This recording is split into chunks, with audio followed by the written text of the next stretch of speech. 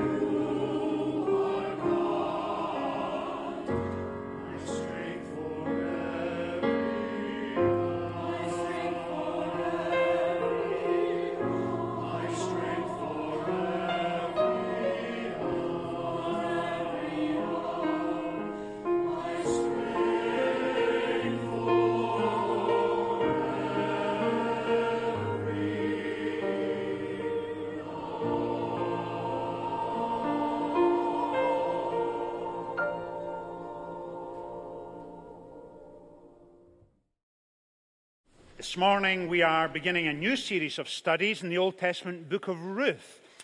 Ruth, as you know, is slipped in between Judges and 1 Samuel, and we'll hear a little more about the context in a moment or two, but we begin at chapter 1, verse 1.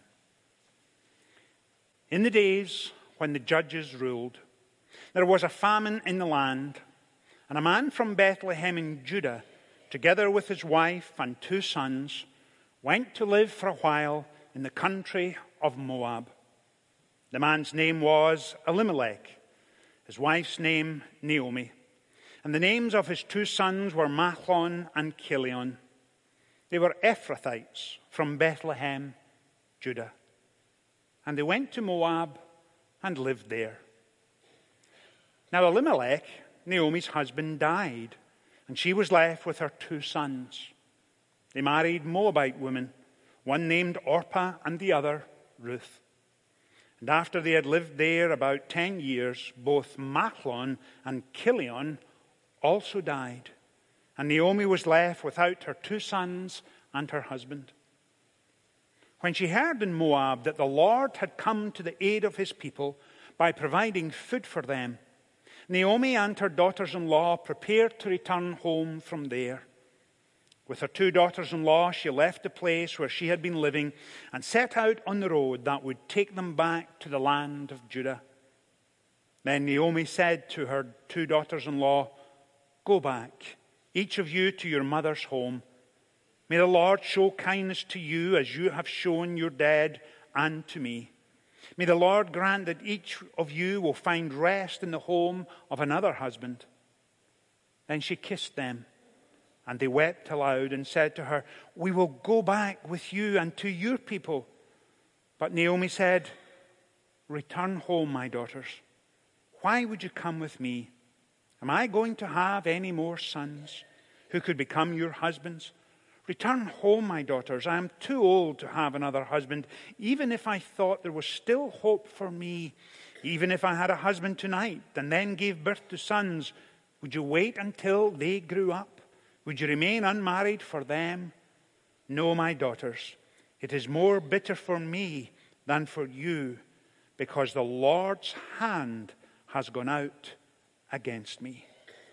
Amen. And we trust that God will bless to us this reading from his holy word. At times we're tempted to think of Ruth as this wonderful, romantic story about Ruth and Boaz. And you're going to hear about Boaz in a couple of weeks. And so we're tempted to think, and you'll find this over the next couple of weeks, you'll ask yourself now, who is the central character in the book of Ruth? And you may well be saying, now, Richard, I've heard you already talk about Elimelech and Ruth and Mahlon and Chilion and Oprah. Who is the central character in the book? Is it Boaz, who we'll meet in a couple of weeks? He's, for all intents and purposes, the hero of the book. And if you're asking that question and trying to get the characters organized in your mind, please hear and understand this. The central character in the book of Ruth is God himself. And that's the case with every book of the Bible, from Genesis all the way through to Revelation. Your question should consistently be, where is God in this passage? What is he doing? Are there signs of his love and his grace and his faithfulness and his equipping of his children whom he's calling to himself? So throughout these Sundays, hold on to that cardinal principle of interpretation, that God is the central character of the book. Now, of course, some of you are ahead of me slightly, and when you read, in the days when the judges ruled, there was a famine in the land, and a man from Bethlehem in Judah, together with his wife and 2 sons, went to live for a while in the country of Moab. And your spiritual antenna are up already, and you're listening for signals, because you're immediately thinking, oh, Bethlehem. Bethlehem. What is going on here? Bethlehem means house of bread. And so when you read that opening verse, you think, now wait a minute. There was a famine in the land, in the very town that means house of bread. What is going on here? And you're wise to have your spiritual antenna up, listening for what is taking place, because there's a great deal more taking place than first appears. And as you know, of course, there was a famine in the land. Elimelech, Naomi, with her 2 sons, left and headed for Moab. And no sooner has the book started than you hear that Elimelech has passed away, then the 2 sons get married, and then in very short order, Mahlon and Chilion also die. Now, if you have ever found yourself in those circumstances, when out of the blue you have lost a spouse, that is very, very difficult to live with. And if you have lost a spouse and then children, you will know the overwhelming, mind-numbing sadness that comes when grief washes over you and you can't function and you can't think straight and you don't know what to do, and you are asking yourself, what on earth is happening, and why would the Lord do this to me? What is going on here? In the midst of all of that debilitating, crippling sadness, and you pray and pray and pray, and there seems to be no answer, especially in those early days of acute sadness. And you're struggling mentally, emotionally, psychologically. That is a tough place to be. That is a hard place to be. Now take it a step further. Not only did Elimelech travel with Naomi, but he is now dead. Then she loses her 2 sons. And think back of the grief that is overwhelming Naomi.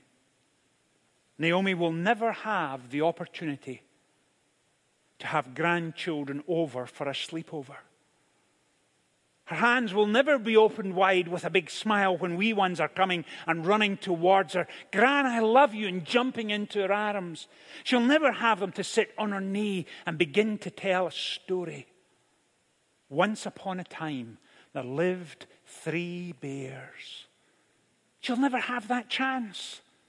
Who on earth is she going to make cookies for now? There are no wee ones to fill full of sugar and then hand them back to their parents. And you think, at last I've got revenge. That will not happen. And you can imagine the grief and the tears as she goes to sleep at night thinking, what on earth is going on? Why would God allow this to happen to me? What is happening here? And so she takes her 2 daughters-in-law. They come to a decision.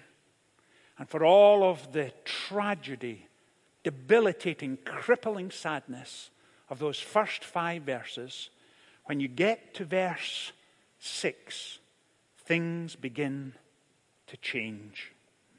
And they begin to change when you read these words. When she heard in Moab that the Lord had come to the aid of his people by providing food for them, Naomi and her daughters-in-law prepared to return home from there. With her 2 daughters-in-law, she left the place where she had been living and set out on the road that would take them back to the land of Judah. Now, what comes next is a conversation filled with tears between Naomi and Orpah and Ruth.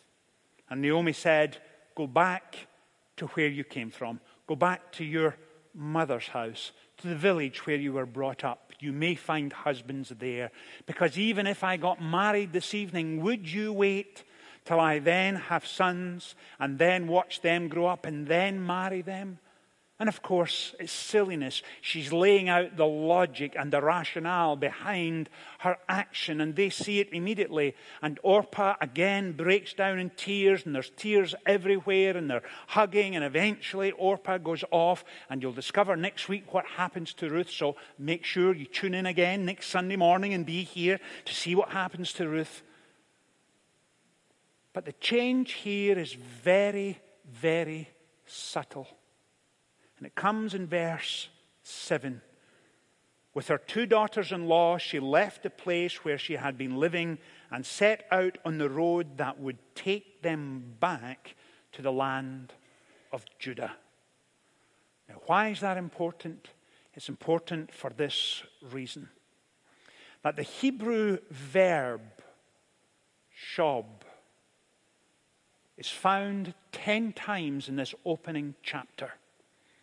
And you know enough to know this, that whenever an author of a book of the Bible says something, then says it again, and says it again, and says it again, and says it again, they're drawing your attention to something important. Now, they did not have, obviously, the word processing skills and equipment we have today. They can't underline it. They can't highlight it in yellow. They can't put it in parentheses. They can't write in capitals. They're trying to get your attention through repetition. And the English translation doesn't do it justice because the New International Version translators are using different words for the same principle and concept. And so when they say return in verses 6, 7, 8, 10, 16, and 22, they're telling you, watch out, something's happening. When they say turn back in verses 11 and 12, and then later in the chapter at verse 15, gone back, and then verse 21, brought back, what they're telling you is this, that the word, the Hebrew verb, not only means return, it means repentance as well. And both the Old and New Testament, when the word repentance is used, it means this, you're heading in a particular direction. And then God impacts the heart and mind and soul. He calls you and you respond to his love and grace. You then turn and move towards him. You return to his love and his grace, and you submit and surrender your life to him. That's the significance of the language. And the same word for repentance and return is captivated in 10 occasions. So what the what the writer of Ruth is telling us is this: that eventually Ruth is now with Naomi and heading back towards the love and grace and goodness of God. That's what's happening. So those first 6 verses were devastating with tragedy, difficult to grasp, even worse trying to live with. But then in verses 6 and 7, things are about to change. And so, of course, our spiritual antenna is up, and they should be. But notice what else that Naomi says. You'll see at the second part of verse 13. She writes, "Would you come with me? Would you remain unmarried till they grew up?" And then at verse 13, the second half of the verse, she says, "No, my daughters, it is more bitter for me than for you, because the Lord's hand has gone out against me." Now, understand what's taking place here. Naomi isn't simply blaming the tragedy and circumstances on the difficulties she's encountered in Moab. That, of course, is blatantly true. But Naomi is reading beyond the circumstance. And what does she say? She says, the Lord's hand has gone out against me. And in God's sovereign purposes, bringing to pass his purpose and will, he is working in and through the difficulties and the tragedies that Naomi is facing. Now, you may be sitting here this morning and saying, "Okay, Richard, I know you only read to verse 13, but is that it? Is that where you're going to leave us this morning?" I was sitting back enjoying the story of Ruth. I enjoyed hearing about Naomi. I enjoyed hearing about Elimelech and Machlon and Kilion. And that's it. You're sending us home at verse 13. My life is bitter and the Lord's hand has gone out against me. Is that all you've got this morning? Please don't tell me that's all you've got. Well, if that in any way describes you, and you find yourself back into a corner, asking yourself, what on earth is God doing in my life? And if you have found yourself in similar difficulties, when it's been one thing after another, and you do not know how to respond, please listen to these closing 5 minutes. This is just for you this morning. Now, I'm conscious that there are some of us here this morning who have a spouse wrestling with dementia, and you do not know what to do. And you never imagined that after 50 years of married life, it would end this way. And you are so frustrated. You are so hurt. The pain is almost palpable in your home. It is the first thing you think about when you waken in the morning. It is the last thing you think about when you go to sleep at night. Or it may be you have lost a spouse recently and they passed away and you weren't ready for that. It may be that a grandparent or a child is wrestling with cancer and you're thinking, what on earth have I done to deserve this? And where is God in the midst of all of this? Richard, come on, give me something to hold on to this morning. My life has definitely not worked out the way I prayed and hoped for and planned for. What is going on here? Or it may be as extreme of losing not simply one child, but two. And the sadness at times is unbearable. And it has a crippling, debilitating, overwhelming effect on your life. And if that describes you this morning, and mentally there is no release, you are living with it day after day after day, and there is never a moment when it is not going through your mind, please hear this. The Apostle Paul is writing 900 years after the book of Ruth. 2 centuries ago, he writes, "Do not be anxious about anything, but in everything, by prayer and petition with thanksgiving, present your requests to God. And the peace of God, which transcends all understanding, will guard your hearts and minds in Christ Jesus." And you may be sitting there this morning and saying, "Richard, hold on, take that back, because I'm just not going along with the premise." Do not be anxious about anything. Does he have the faintest idea what he's asking? Do not be anxious about anything. Are you kidding me? All that I've been through? Richard, I need more than platitudes. I need something with gravitas. I need something I can take home. This is not going to do it. Paul clearly didn't know what he was talking about. Now let me push back a little. Remember who is writing. It's the Apostle Paul. He's writing in the year 65 to 66 AD. He's writing from a Roman prison cell.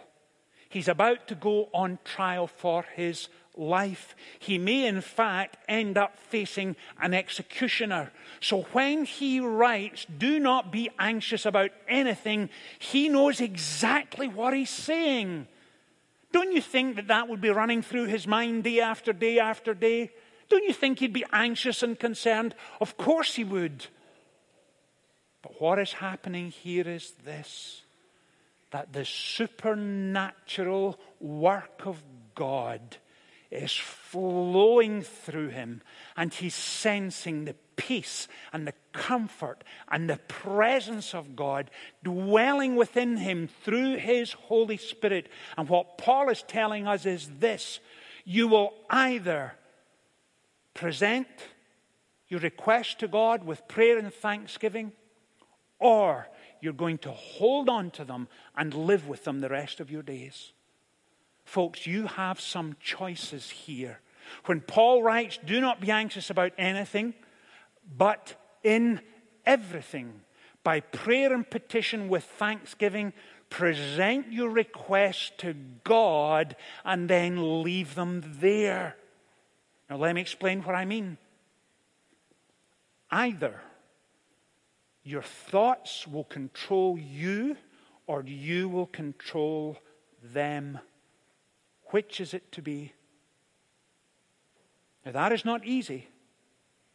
Because it's easy at this time to say, take those burdens, take those cares, take those sadnesses, present them to the Lord, leave them there, and as you leave this morning, go home set free. But 90% of us will come back through the pulpit, pick them up, and leave with them. If there is nothing you can do about them, and they are outside of your control, you can trust Him to deal with them. You can submit and surrender those thoughts to Him. Father, I can't control them. I can't deal with them. I've no way of influencing their outcome, so I'm leaving them entirely in your hands. And what does Paul then add? And then, what does he say? The peace of God, which transcends all understanding, will guard your hearts and your minds in Christ Jesus. Now, please hear me. That is possibly one of the hardest things you will ever do. And it begins with a small step in that direction. It begins recognizing, Father, I can't deal with them. They are too much for me. I am leaving them with you. But hear this. Oh, it feels so much better to pick them up again and hold on to them. Because that's our behavioral pattern. That's what we're used to. That's where we get comfort. That's when we are in control. Because we can control our anxiety. We can control our imagination. We can control those thought processes. But if we leave them with the Lord, what on earth are we going to do? Do you see the point? It is so much easier to live the way we've always lived rather than bring them and leave them and trust Him to deal with them. Yes, we can. That's the point he's making. Because what we know is this. We know what in the year 990 BC Naomi did not know. We know that in the midst of the tragedy and difficulty and the mind-numbing sadness, God was still at work. And please hear me when I say this. He is not finished with you yet. And you can bring them together, take them to Him, leave them there, and hold on to His promises. And the peace of God, which transcends all understanding, will guard your hearts and minds in Christ Jesus. And how do we know? How can we be sure? How can we leave this morning free, excited, delighted in all that God is doing? For this reason. How often have we said it in Sunday mornings in the last couple of years? That the same moral and supernatural Holy Spirit that brought Christ back from the dead now lives in and through you, and He can be depended on, and you can trust Him to do it. You have some choices this morning. You can begin to control that part of your life, or it will begin to control you. And as you leave this morning, leave determined, committed to submit and surrender all aspects of your life to His rule and His reign, and you can leave them with Him. Amen. Let's pray together. Father, thank you for this incredible passage of Scripture this morning. Thank you for its challenge to us, but also thank you for the incredible, overwhelming comfort that it brings us. Father, you know each one of us much better than we know ourselves. And so, Father, we submit and surrender to you afresh this morning. Grant us wholeness. Grant us contentment. But most of all, allow us, please, to live for you. In Jesus' name we pray. Amen.